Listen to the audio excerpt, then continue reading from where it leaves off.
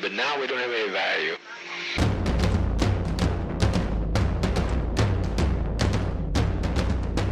Okay, it's your death sentence here. Okay, if you've been watching the news, everything's turned to shit again. We seem to be doing a hell of a lot of episodes where we start that way lately. Like in the last hour, I think kids are going to be forced to pray in schools in America, which is apparently where all our listeners are. So look forward to that. Luckily, we have someone on who's going to sort all this out for us because she's written a really amazing book. Like, one that really kind of blew me away. It's called There Are More Things. It's been blurbed by half the people we've talked about on this show.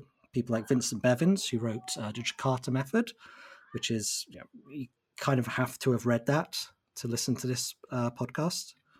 Amelia Horgan, who wrote that really good book about work, the title of which I'm blanking on. This has just been a really great book, and a lot of people are liking it. It's called There Are More Things. Yara Rodriguez Fowler is the author. She's with us right now from, I assume, London? Yeah, I'm in North London, Haringey. Ah, okay. I briefly lived in London for maybe like 2 years. I really count myself as a Londoner. I was in Islington, but not like posh Islington. It was like a garbage one-bedroom flat above a Greek restaurant. It was and a porn theatre and Greek restaurant. It was horrible. Oh, Yeah, not too far from where I am. Yeah, I forget where Haringey is. Is that more north of Islington, or am I thinking of something else? It's a little bit north of here, but it's got all the Turkish and Greek diaspora. So I think with your Greek restaurant, you're probably in the same kind of. Cool. bit. So, Yeah. did the Greek restaurants in your area also play like screeching atonal music at like 3 a.m. on a Tuesday, or was that just my one? I think that might just have been your one. Yeah, they were an odd bunch. Good Mm. food, but it was. But I mean, yeah, London is kind of a big part of your book, so and that's kind of why I'm bringing it up. We're not just like chatting about London here, although like people from London generally do chat about things like what your favorite tube line is. I noticed you had the "What's your favorite tube line" question come up in the book. Yeah. So there's only one right answer to that, and it's the Victoria line. It is, yeah. Mm. But okay, so if you excluded Victoria line, if that collapsed or something, what would your second favorite be? Oh God. I have really mixed feelings about this. And this is in the book too, but the central line's really fast and it covers a lot of ground, but it's so dirty. It's so dirty in there. And the northern line is the line I grew up in. I'm from South London, Balham. So I feel like I can smell the northern line.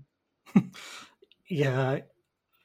There's nice, like the Camdens. I like the Camden stop on the Northern Line. I think that's a nice one. Yeah. Yeah, like Northern Line kind of gets under your skin, doesn't it? Yeah, it really does. Yeah. I like the Circle Line, not for any particular reason, just because it's logical. It like makes sense to have a big circle that goes around the city. It just like appeals to the autistic side of me, where it's like, okay, this makes sense. It's logical. It's all crap, but it makes a lot of sense. The Jubilee line, worst line of all. I agree. The Jubilee line, like whenever I get off at Canary Wharf and it's like, oh, the infrastructure's really nice here, like it just really upsets me, stressed me out. Yeah, and it's so like dystopian. I think they used that station in a bunch of movies where they want to show like a clean, weird, like fascist future. I think it's in a few Star Wars movies. It's in a Star Wars movie, I think. Was it Rogue One, maybe? I really see that Jubilee line, yeah. Yeah, Jubilee line. Horrible piece of infrastructure. Yeah. But luckily I'm in Manchester now, where everything works. It's clean. Everyone's friendly. Never rains. You know. as one of those like ex-London refugees where I get priced out and have to move up north. Yeah. And just aggressively gentrifying my neighborhood. Yeah. Yeah, I mean, I love London, but London is like such a cunt to us. By us, I mean yeah. London. Yeah, that's how I feel about it as a place. I feel really rejected and upset that it's so expensive and you can't live where you grew up.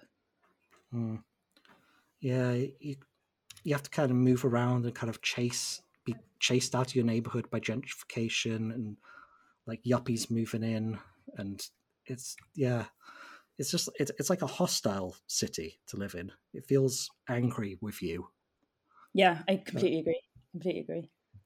But so let's talk about the book though, because that's what we're here for. So let's get out the easy but kind of awkward thing first, which is, what is the book about? Like elevator pitch kind of thing. I know that sucks. You've done it a million times and it's always difficult, but gotta always do it. Okay. Before I do the elevator pitch, I just want to say thank you so much for having me on and being so kind about the book and for reading it in the first place. And I really appreciate that. That's very cool. Thank you. No other writers actually say that to me ever. Like well, they should. Yeah, I know, right? Yeah. Right, elevator pitch. Okay, so it's a book about two women. One's from South London, one's from Brazil, but the South London one is like her mum's from Brazil, and then they meet in 2016 when like shit's kicking off in Brazil with the impeachment of Dilma, and in the UK with Brexit and all sorts. And then there's also this other subplot that happens in Brazil during the dictatorship, and like you only really realize like how everyone's like interrelated to everyone at the end. And yeah, it's kind of about hopefully, liberation and that. Yeah. Yeah, that was going to be kind of my next question, which is not what it's about, but what it's about, Yeah. Like liberation is, probably a big theme. And it's also a family saga. I know that's probably a terrible way to phrase it, but it's a story of two families, really. They kind of come together through these two women who meet in London. Yeah, totally. And like, I really appreciate that distinction, because I think I get very irritated when people read it as a book that's good, because like representation is the best politics we can hope for from our literature. So when people are like, oh, it's so good because it shows, migrants or marginalized people, and it's like, no, it's good because they're the characters, but it's telling a story about liberation. That's why it's good, hopefully. Anyway, but so it is kind of a family saga. Like I wanted the scope of it to feel kind of hefty and epic, but hopefully written in like a sort of experimental, accessible, like playing with the kind of millennial novel way, and also playing with the kind of Latin American epic in a way. Those were like the two things which I felt you meshed really well. So the millennial novel of like, okay, we got to drink a shot when we say her name, but Sally Rooney.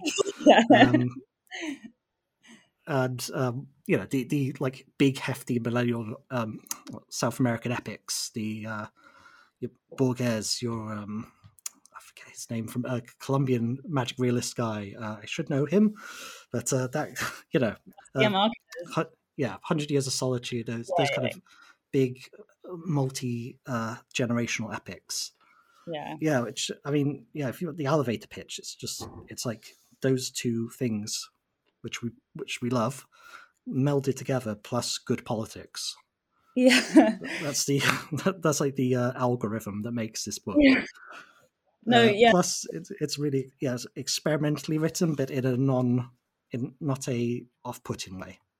yeah. It's Hopefully, in like it's experimentally written, but like if you ever used MSN Messenger, you'll be like, yeah, it's fine, I get this, or like it's not yeah. intimidating or trolling me. Yeah, there was a Goodreads review that was like, it's like Ali Smith and Che Guevara's love child. That's a good review. I wish I could have done that. That should go on the cover next Yeah. edition. I know we don't generally put Goodreads on covers, but if if merits it, then I think we should. So, just one little question: it's the title at all reference to the Borges story of the same name? Because it shares like zero tonal or thematic things with that story. No, it's not really talking to that. I mean, like I quite like Borges, but I'm not. I wouldn't say a super fan. And no, it's not. It's mostly talking to, our guy Shakespeare, I guess. Yeah. And so, what does the title mean in the context of the story, without giving too much away?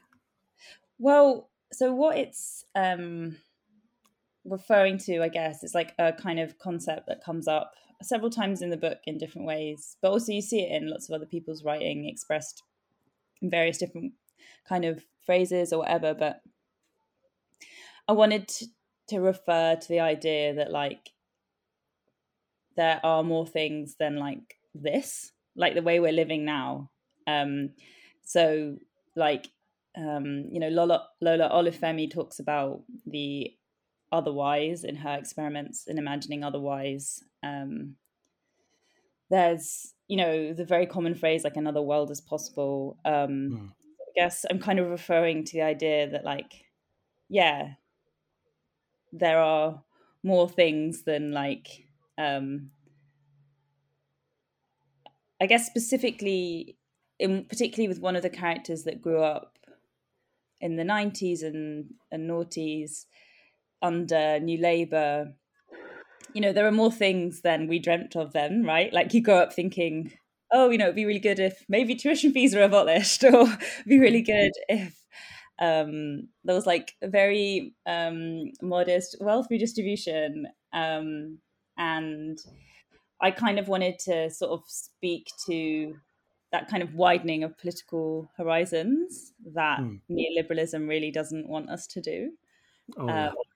And like that's why I wanted to have this epic book that reached around generations and continents.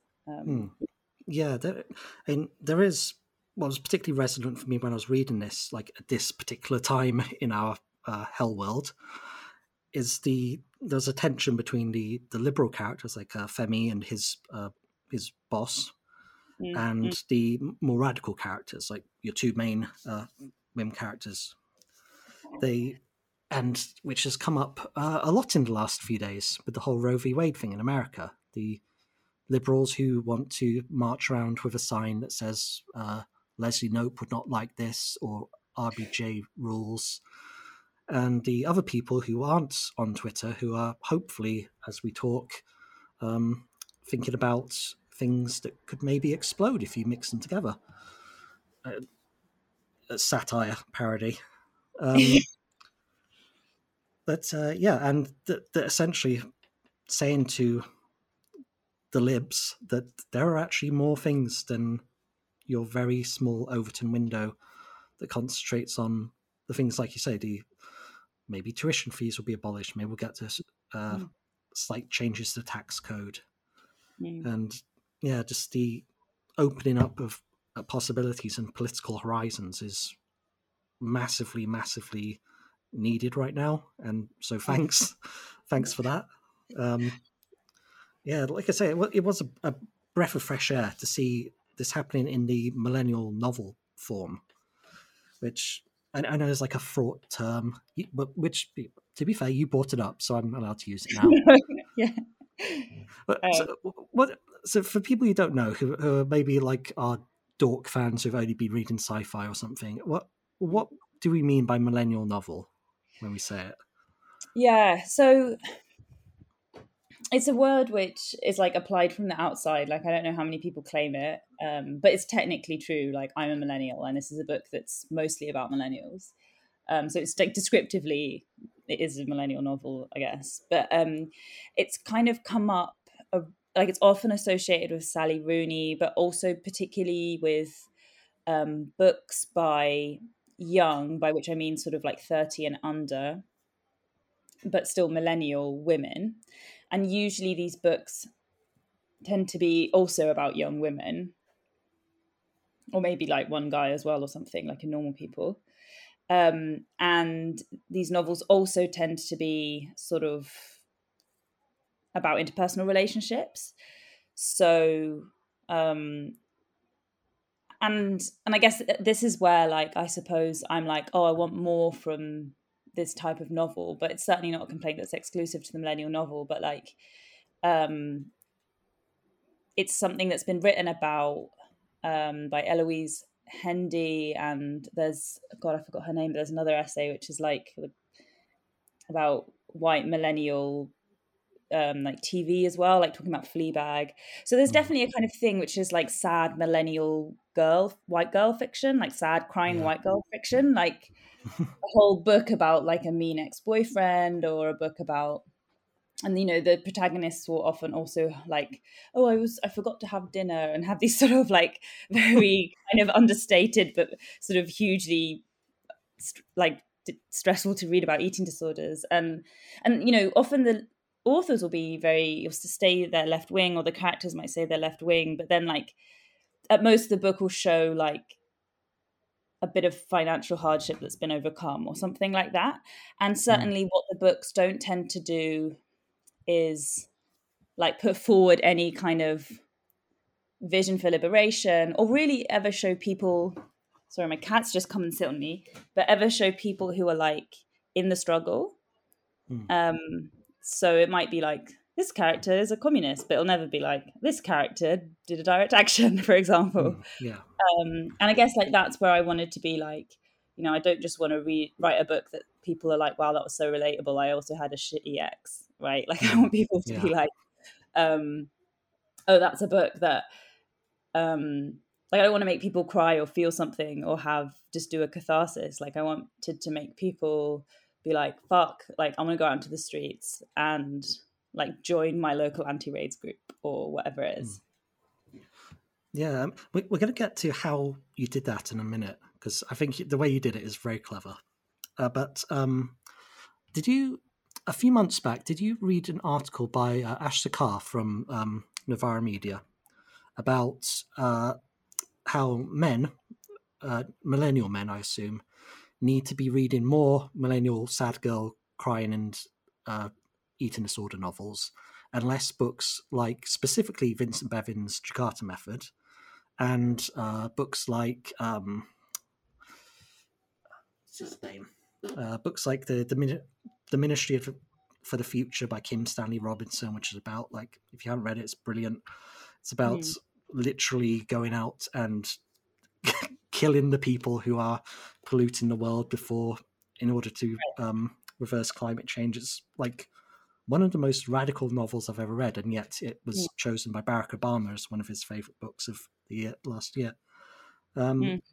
So she has basically said, like, men, stop reading these silly novels about things like, you know, the Indonesian genocides and trying to stop climate change, and read real stuff, real problems, like, you know, will a lower middle class and upper middle class Irish couple who are both very thin and beautiful have a lot of sex or not much sex? You know, important stuff like that. It was. I thought about it a lot when I was reading this. I kind of want to send this book to her and see what she thinks. Does it give both sides of what she wants? Will she dismiss it as not being serious because there isn't enough talking about relationships and eating disorders in it? Who knows? But so yeah, I haven't read that, but what is she getting at there? That like, it was published in GQ, and it's about like men don't read serious fiction, literary fiction. They read science, sci-fi, and books about wars and stuff, which is a thing I've even read. I wrote a thing about it for a long time about that thing a long time ago for Mel magazine, I think it was, and yeah, like on a sales level, yeah, men are more likely to buy a sports biography or a western or a sci-fi novel than a Sally Rooney book. But also, there's a whole thing about marketing to them. There's no male influencers like there is with Oprah and Reese Witherspoon. There's big structural reasons for the fact that men don't read certain books and women read certain books. That's Mr. Carr, who's usually very good on this stuff, kind of ignored. And the article was basically like, men be playing video games and being silly while women do the really serious stuff. I think that's quite interesting to me, because I think like maybe the general point that like men should read more books by women, or men should look for radical fiction or non-fiction books by women, I'm sure is true. But 100%. But I think what it maybe overlooks is that these literary fiction books by women are also products that are sold for a profit by huge corporations. Like they're commodities. They're slightly more complex than just a good thing in the world. Like they're not developed in order to be, for example, like, you know, and I'm saying this as a young woman who has a book out with a big publisher, but like the kind of the sad girl trend is one that exists because it makes money. And I think, like, I don't know, I think it's worth interrogating why it exists and what it's doing, rather than being like, look, they're by women and men should read them for that reason, if that makes sense. Like, I think there is a sort of a very liberal expectation that is prevalent that if something is sort of emotionally convincing and evocative, it's good art or good literature. And we're not really good at asking a book like, but what's the point of this book? Like, was the point of this book literally just to make me feel sad and remind me of myself? Because if so, like, kind of, so what? So yes, I don't think I've expressed myself super articulately, but like, I'm not. I don't know. I think fuck catharsis, basically.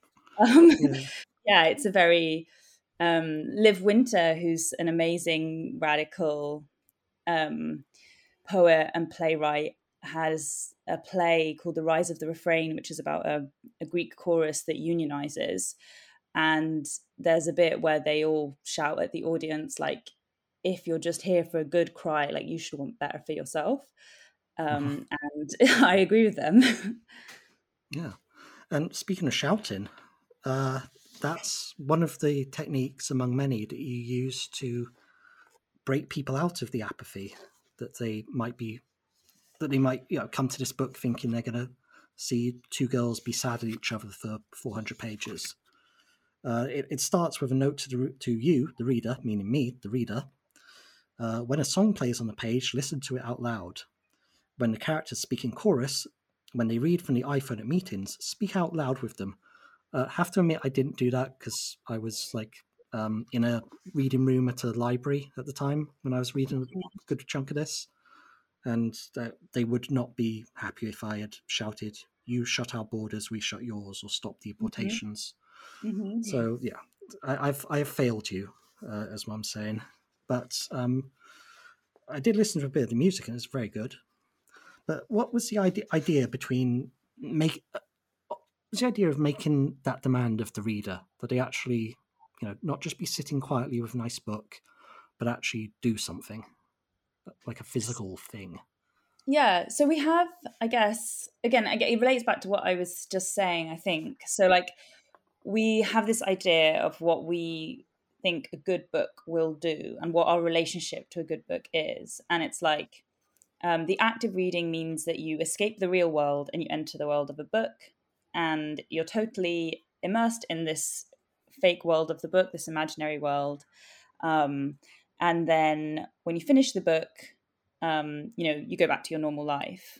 And like, I guess the kind of metaphor for that is like the line, The Witch and the Wardrobe, right? Like you go through the wardrobe and you're in Narnia, then you exit the wardrobe and you're back in wherever they were. But and I like wanted to disrupt that way of reading because, like I said, like I don't want to produce books that allow catharsis or voyeurism into like a sad, tragic life of some marginalized person, or even sort of voyeurism with your own trauma, right? Like just to wallow in it. I don't want to do that. What I want is a book which is really rooted in the real world, a book that reminds you you're in the real world and like changes your relationship to it. So, for example, like when you read out loud, like you invite the world into the room that you're in. You know, if you play music, you're in the room that you're in, and you kind of think about your body. How easy would it be to dance where I am, the library? Okay, not that easy. Or to say out loud.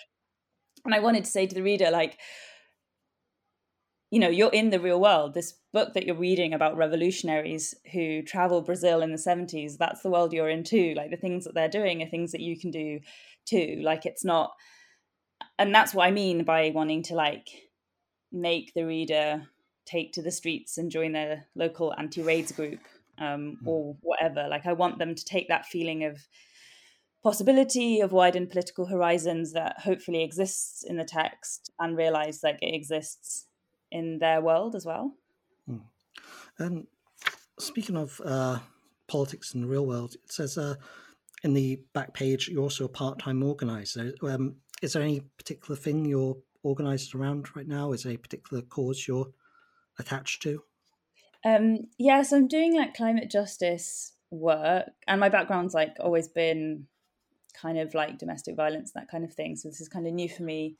And I'm working with this group in Southeast London called the Stop the Silvertown Tunnel Coalition. And the Silvertown Tunnel is this horrible project that Sadiq Khan is backing, but it's a Boris Johnson era project.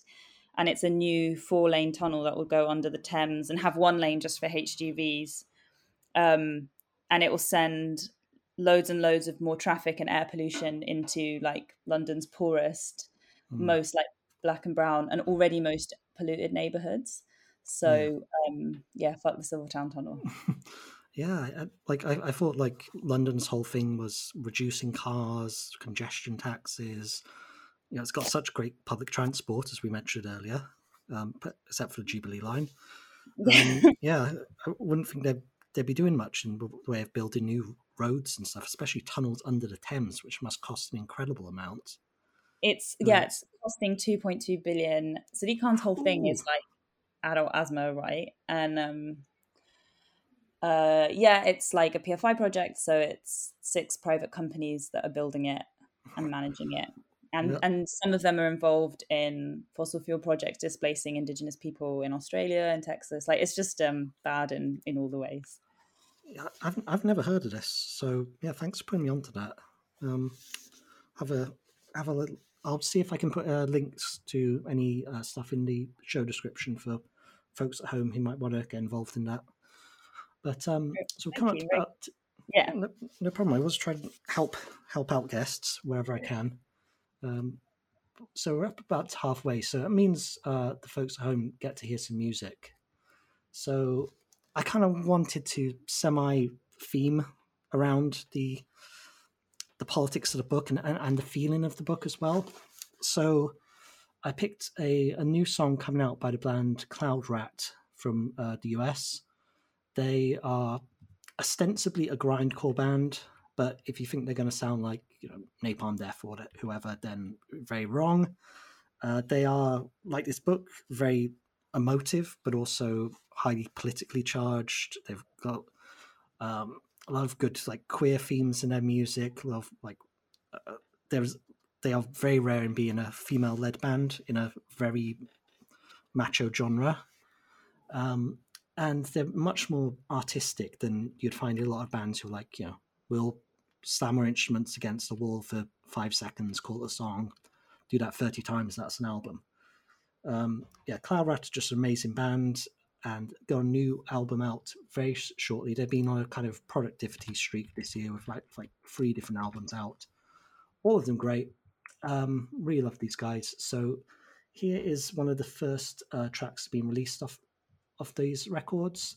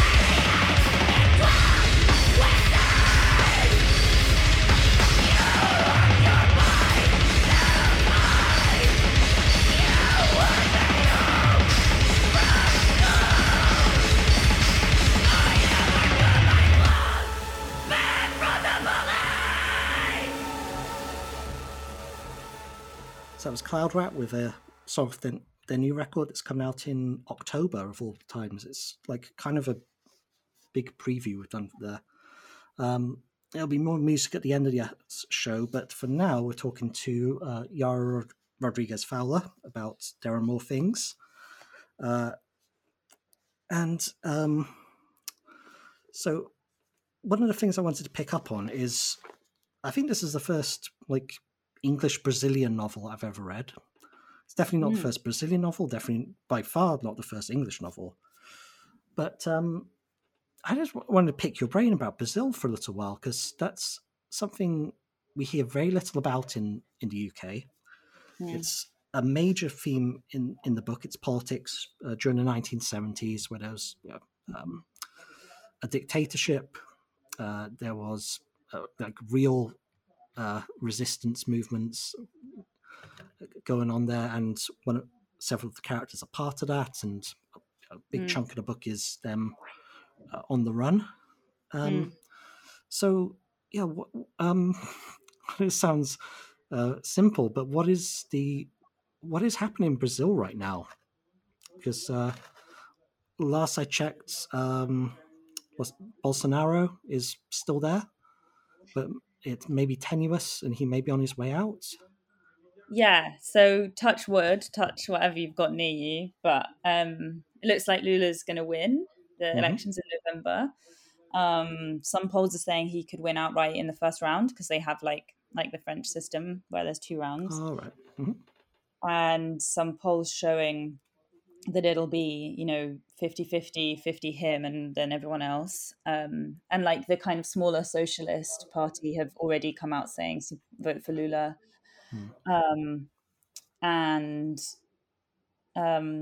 So it looks like it will get a bit better. It will get better. Yeah. Is that the right answer? I mean, there's still, Bruno Pereira and Dom Phillips were murdered in the Amazon very recently. Dom Phillips is a British journalist, and Bruno was like an indigenous special. He's not indigenous, but a specialist in like indigeneity, I suppose. Who was with him, and it looks like they were killed by kind of people doing illegal displacement of indigenous people in the area in order to do extraction. deforestation or whatever. So, and there's just, we know about them because he's British, but Indigenous people are being killed like that every day. And that has got worse under Bolsonaro for various reasons. But it is something that has happened. There has never been like a left that has really protected Indigenous people in Brazil, or Black people. And I mean, the left has certainly been better, particularly in terms of like reducing poverty. But something I realized when I was researching the dictatorship for the book, and there are some really good resources like there. In 2014, there was a Truth Commission report that was produced by the government about crimes of the state in that era. And it's a really good document. It's in Portuguese. But what I realized is, you know, the dictatorship was extreme and very bad, state repression. But, you know, state violence didn't begin or end with the dictatorship, and particularly against Black and Indigenous Brazilians. There's huge police violence against Black Brazilians now and Indigenous Brazilians. So that's something I was thinking about a lot. And then also making links to state violence here, you know, like Yarl's Wood, deportations, you know, all kinds of things. So yeah, I noticed you mentioned the killing of Mark Duggan as well in this, this country, and the riots that happened after. So go on. Something that I've always thought was a bit sort of silly and funny is like they're maybe not funny, ironic, I don't know, but there's these two Brazilian musicians who were exiled, I think in 1969, and came to live in London, Caetano Veloso and Gilberto Gil. They were exiled because they said some political stuff at a concert, and they came to live in London. And, you know, they were walking around thinking, oh, London's so nice. And there's a song called London, London, where it's like, I smile at a policeman, I smile at a policeman, I am so pleased to see him, or something like that.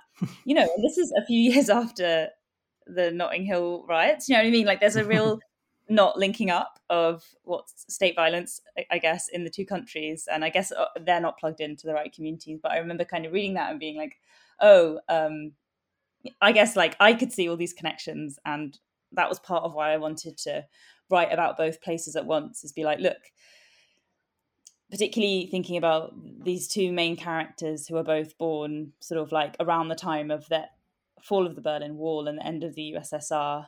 There's this sort of, in both countries, in 97 here and in 2001 in Brazil, these kind of, you know, the workers' parties come into power and there's this great feeling of optimism. And then, you know, actually we get neoliberalism, and that's oversimplifying it. And then we both end up in these sort of extremely tumultuous political places around 2016, 17. And yeah, I find it really interesting that the kind of waves in the two countries actually feel kind of linked or similar. And yes, anyway, and obviously my family's Brazilian, so that's something that I was thinking about and I'm always thinking about. Yeah, I mean, there was, as you say, these waves that happen not just in the UK and Brazil, but the whole world, obviously the US. Yeah. But you can pretty much throw a dart at a map and find a similar story playing out in virtually every country on earth. It's been, vindicates the idea of dialectics. It's like every reaction has a equal and opposite reaction everywhere around the earth. You get a neoliberal government, they fail, they don't live up to their promises. Then you get a quote unquote populist government in, you know, the Trumps and Bolsonaros and Johnsons.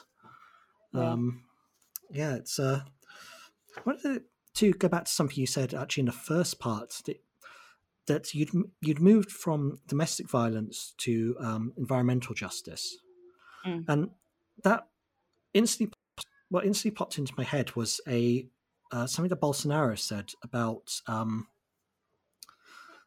that taking care of the Brazilian rainforest was gay. Like he dismissed it as gay, meaning effeminate. And just the very like that was probably the most mask-off moment of the link between male sexual patriarchy, if you want to put it in a simple way, and environmental destruction. Just the idea of the bodies of women and the bodies of a forest or a rainforest or the climate itself are for male consumption. And if those bodies say no, then violence is then used on them to bring them back in line. And which brings us all the way to now to Roe v. Wade in the US and these links between the whole thing.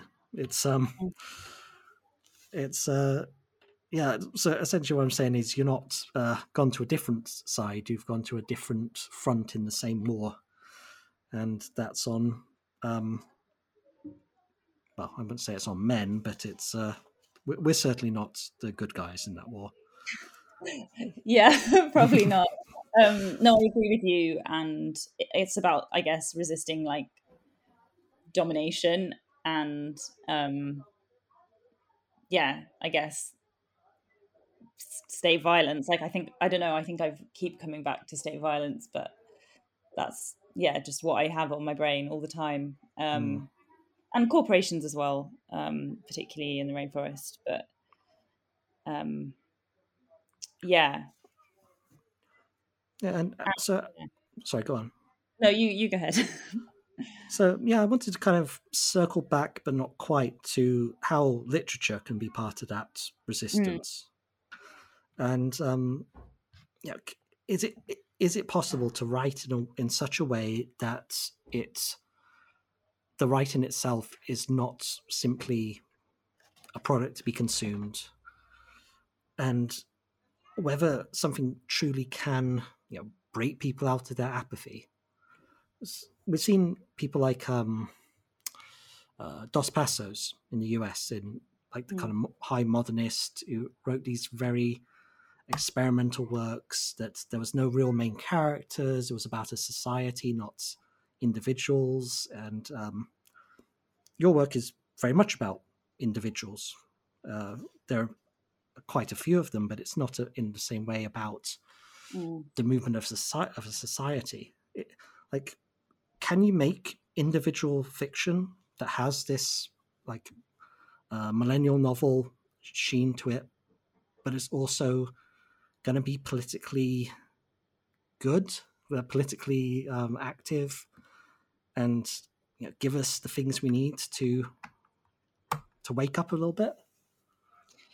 I think that's such a good question around like the idea of the novel was like the story of an individual, and then how can we make it speak to the collective? And that is something I think about a lot. And I think it is one of the problems with the kind of like dominant Anglo-American style of novel, is that it's this kind of, very digestible and easy to follow story of an individual that has a neat beginning, a middle, and an end. And that kind of closure also, again, I think encourages you to close the book and get on with your life. And yeah, I do. And again, the other thing is, and this relates back to what we were saying before, but the problem also is that with kind of saying, oh, why don't men read more popular millennial fiction, is that obviously like the most risk-taking and radical fiction is actually not stuff published by big publishers, generally speaking, and not the easiest stuff to get published. So it would be like, the Novara media of fiction isn't going to be on the BBC, I suppose, is what is kind of the frustrating double standard there. And yeah, I'm not sure, because I think you do have obviously like novels that are about multiple people, like Middlemarch, where they are trying to be like, look, this is about society, but like you can have your favorite character or whatever, right? Or you can like care about whether Dorothea ends up with Mr. Casaubon or whatever his name is, or like Ulysses or whatever. And so I think I was trying to create something where I was like, obviously I want to get published and paid. So yeah, there are main characters and like they're young and like they're having sex, and you know the people that buy my books will relate to them hopefully, and there's like that kind of, there's that main narrative which is that, but they are also, you know, doing direct actions and talking about deportation and making fun of their Blairite bosses and whatnot, and you know being queer and using vibrators. You know there is, you know, that that side to it, but I guess I also wanted to disrupt that by saying like, yeah, there are lots of characters. They have all these sort of fraying, the sort of whatever, the tapestry of the novel is all frayed. Like you don't know, the characters all weave in and out of each other. And something I wanted to explore with the secondary plot, and without giving away too many spoilers, is this idea that you might not necessarily know exactly what the relation is that you have to your political foremothers, but you just have to believe that you are carrying on their work, and that there is that thread between you, whether it's a blood tie or a political tie, some kind of lineage. And you have to kind of believe that they are dreaming of you finishing off their work of liberation and so on. And so, yeah, I don't know. Hopefully, I was trying in that way to try and do something that kind of uses all of the tools that the novel of the individual has laid out, I guess, but that shows a kind of big landscape, and kind of a hopeful one, and one that suggests that we are all implicated in each other's lives and don't exist as individuals. So I don't know how successful it is, or you know, but whether how it'll impact people or people want to read it. But that's how I was. I'd say it gets it exactly right. It's it's the third bowl of porridge, not too hot, not too cold. Because that whole socialist novel of a society, the like Dos Paso wrote in the USA trilogy and so on. It's fun as like a modernist experimental thing, but you kind of don't really want to read it that much. It can only go so far, and we are at the end of the day individuals. There's no kind of getting around that.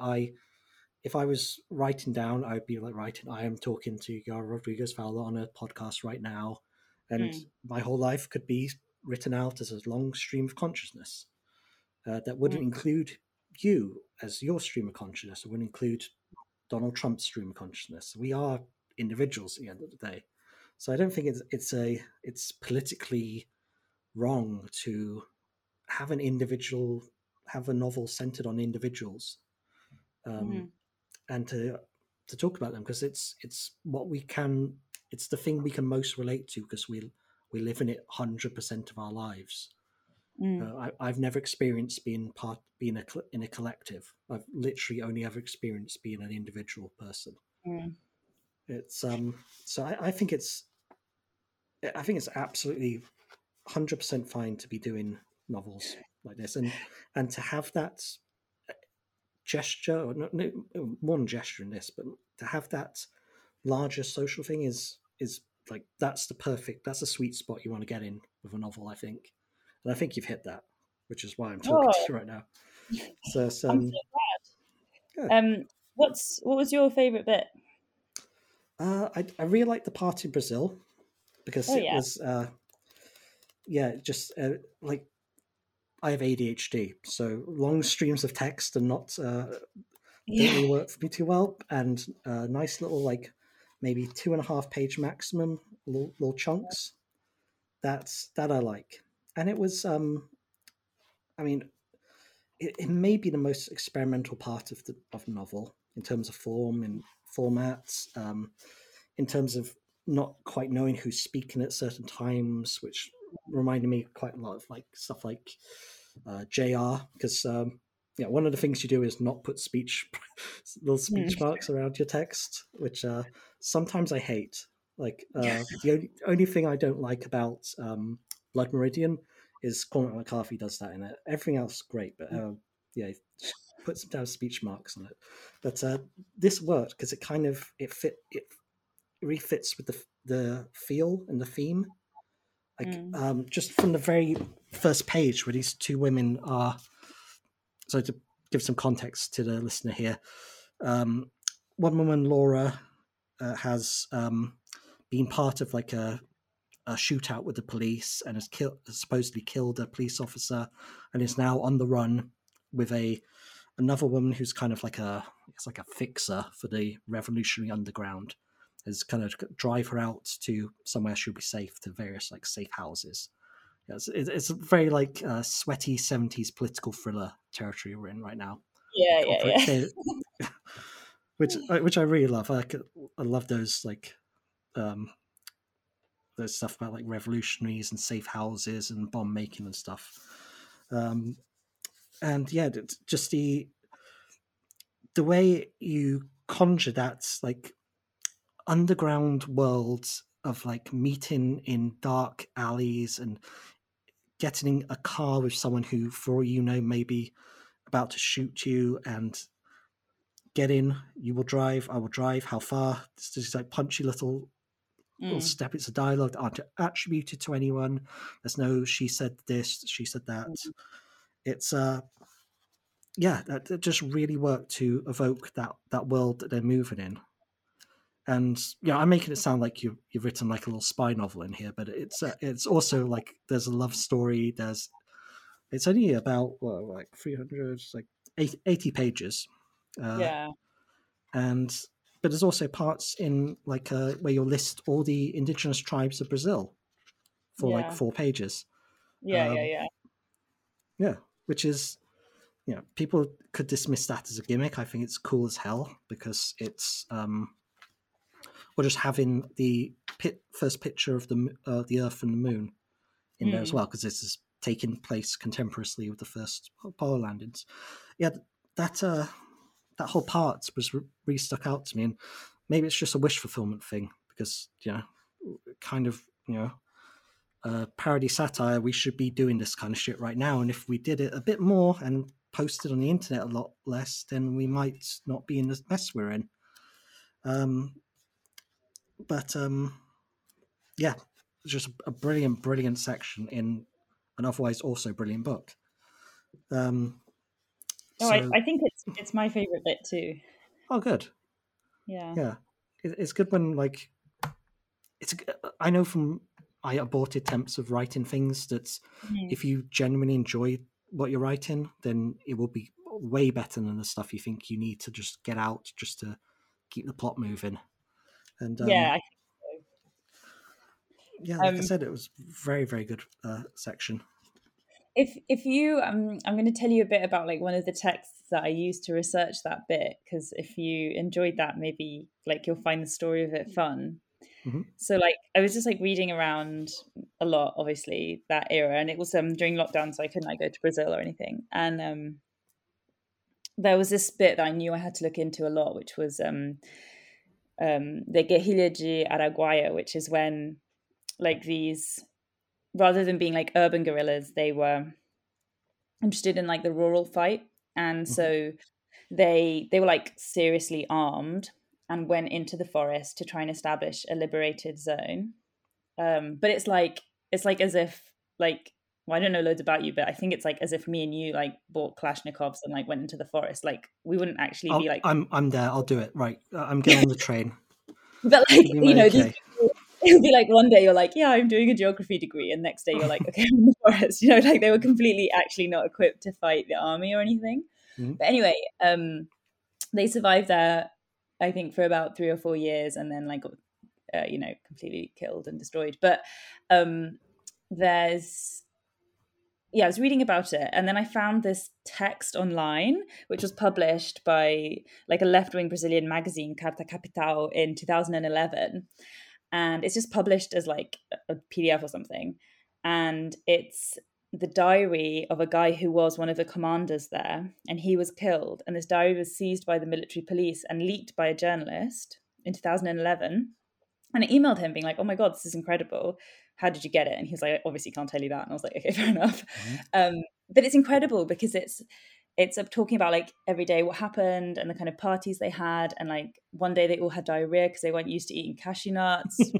No, like, or like, so there's a scene in the book where they go to this area and they have a party, and that's like based on the accounts of the parties that they would have in this liberated zone they were trying to establish.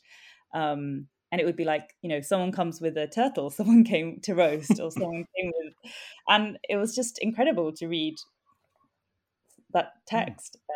Yeah. Yeah, there's similar books about the Bader-Meinhof group, or Red Army faction. I should call them their actual name, not their press name, in Germany, and how they'd be like hanging out with these like radical left-wing filmmakers like Michael Henke, and how they'd be like having crazy parties and orgies and stuff, and it just makes that lifestyle sound so much fun. Like you could go blow up a newspaper printing place one day, and then next day you're doing ecstasy on a rooftop with loads of topless Germans and stuff. It's just like, it just sounds like a great lifestyle. That sounds more fun than I think the forest lifestyle was in Brazil. They're like the whole cashews and diarrhea bit. That's I don't never grill a turtle. I'd rather collaborate with the fascist oligarchy than eat a turtle. Turtles are lovely animals. But like I said, it's a really fun part of the book. I know it's a very serious subject matter, but it's written in such a way that it's just, it really gets to that part of the world and this like disappeared lifestyle of being a professional revolutionary. That is just, I think people, I really hope that resonates with lots of other people too, because it's like an important part of the book, very important part of the book, and one which the reviewers of the book so far I've read haven't actually touched on. They seem to just skip that bit. I half suspect reviewers just read the first 100 pages but I found that really interesting because I've also noticed that as well, and I've just assumed that reviewers from the UK just don't know how to talk about it and feel much more comfortable being like, millennial characters, cool, we know how to talk about that. And they just don't know what to say or how to talk about Brazil, really, let alone Brazil in the 1970s. Yeah, I mean, the glass half full interpretation is they're trying not to step on toes or say something stupid or ignorant or racist about something they know they don't know much about. But glass half empty is they only read the first 100 pages in the press release, and they probably just resonate a lot more with millennials in crazy office environments with a dickhead boss, and then going to the pub afterwards. Which is a perfectly adequate thing to write about, because that's my life too. I mean, like pretty much all of Melissa's like day to day is just me. You just change your name, and that's just my life when I was living in London. And it's really funny. Much worse boss though. It's really funny because like I don't know what you think, but there's this depiction of Melissa who goes to work for her like centrist dad boss, and like he just talks all the time and rants at them, and they have to listen to it because he's their boss, and that's how life is. And I think that those bits are funny, and funny. Right, and you think they're funny, but I think that some people don't think they're funny at all, and I think those people are centrist dads, and that's why they don't think 100%. Funny. They simply do not. They would love this guy if they met him. They want to go to Harvester together in their Jaguars, and having worked for many of these people and probably working for a little bit of them now, my bosses stop listening. You nailed that type of guy. That's definitely a type of guy, and there's a lot of them. And I think Femi as well is he's a guy I meet a lot too. The guy who probably should know better. Yeah, exactly right. And towards the novel, I tried to give him a bit of a redemption arc, like in terms of coming around to the politics of Melissa and Katerina. But like, he is someone we know, someone who's like a fantastic friend, like always there for you, and experienced like whatever type of oppression himself. But has just like bought the centrist meritocracy kind of bullshit. Hmm. Yeah. Yeah, look, I don't know anyone like that, Al. Um, but yeah, so we're coming up to time. So, what are you working on next? What's coming up? I mean, you're nominated for an Orwell Prize, right? Yes. So Yes. potentially you could be on stage with George Orwell himself giving you a prize. Yeah. Popular I, MI5 assets, George yeah. Orwell. Um, They asked us to send the prize people like our favorite political books, and they were going to pitch all our recommendations as an article. So I was like, yeah, you should read Revolting Prostitutes. It's really good. it is good. And it's fantastic. And Molly Smith loved this book as well. There are more things, FYI. But anyway, Yeah. and then I saw the article, and it's like the first person is Dominic Cummings recommending some book. Oh, And you scroll down, ouch. me being like, "Oh, revolting prostitutes." um, anyway, so yes, yeah. Okay, what book did he recommend? Um, Do you, I do you forgot. remember? It's about like some old German guy, I think. Hitler. Um, oh, Yes, I better know which old German guy, but that's probably political deep talk we don't need to be going into right now. Yeah, Dominic um, Cummings is very much one of my least favorite people. He's very inconsequential nowadays. He doesn't do much yeah, bad, but he's a very annoying person. Um, yeah. I think he's really got 0 out of 10 energy, like real bad vibes. oh, horrible vibes. Yeah, Yeah, he's like a evil centrist dad. Like he yeah, doesn't I just have the agree. shitty politics. He's like into like Mencius Moldbug and like these weird neo-reactionaries and like Yeah, no, horrible, horrible I vibes. Plus, totally, totally plus agree. bald. So even his hair hates him. Yeah, Um, it's escaped him. yeah. Yeah, what my so yeah, who knows? It's like there are like 8 other books, so it's statistically unlikely to win, but um would so that's happening. And then yeah, I'm gonna apply for a grant to start work on this next thing, which it's gonna sound a bit crazy, but like I kind of want to write something a bit like the Argonauts, but about Princess Diana, and kind of thinking about state violence and violence against women and Princess Diana. Okay, that's awesome. Okay. So, okay, how does this work? Like the Argonauts, but Princess Diana. Like, Yeah, like the story of explain. Princess Diana, but also like abolish the state. That's kind of where it's going. I'm very much looking forward to this. Okay, great. Whenever whenever I like a book, I always get the author on, and they always talk about some book they're working on in the future that's like sounds completely insane, but it sounds like it's so my thing. And I'm so glad. again, that's very much my shit. So Hmm. please write your Princess Diana Argonauts book and come back on the show and talk about that because God, I'm sure it'll be yeah. See completely you in insane. I 2 want years it. or whatever. Okay, well, your enthusiasm means a lot because I have to motivate through myself through the actual writing of it now. So Yeah, yeah, that's always the thank you. worst part. Hmm. But yeah, folks at home, do go read There Are More Things. Even if you're in America and you don't get like deep London lore, like the Brixton McDonald's and stuff like that. See, Londoners know, but No, it's one of the most chaotic McDonald's. it has amazing energy. It's like an aura. It's like a nexus of chaotic energy in that McDonald's. It's Yeah, brilliant.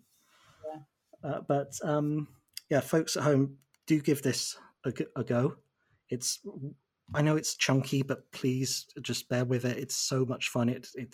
I read this much quicker than I would a book of about quarter of its size. It's just really fun, punchy, just great. So next show up, me and me and Alison Rumfit are going to be talking about the new Atesha Mosfeg book, Lapvona, which is mainly about shit. It's a lot of poop in that book, a lot of doo-doo. Also PP. And we're going to be talking to Elle Nash about her new book, which is about MySpace and bulimia. It's really good. But first, here's a song by a band out of the US, another experimental grindcore band. These guys are called Null. They're from Tennessee. They're just all over the place. Just experimental grindcore, tells you pretty much everything you need to know. Just crazy shit. Beautiful t-shirts as well. So go on their Bandcamp page and get yourself a Null. Get yourself some Null drip. It's been produced by Kurt Ballou from Converge, so you know it's got that little stamp of integrity from him. But it's it's coming out 3 days ago. So yeah, check out Null. Going to play a song off it called Throw of Upheaval. The album is called Metempiric. Does metal bands be just inventing words now? And come back next week for more crazy shit. Read There Are More Things. Here's Null.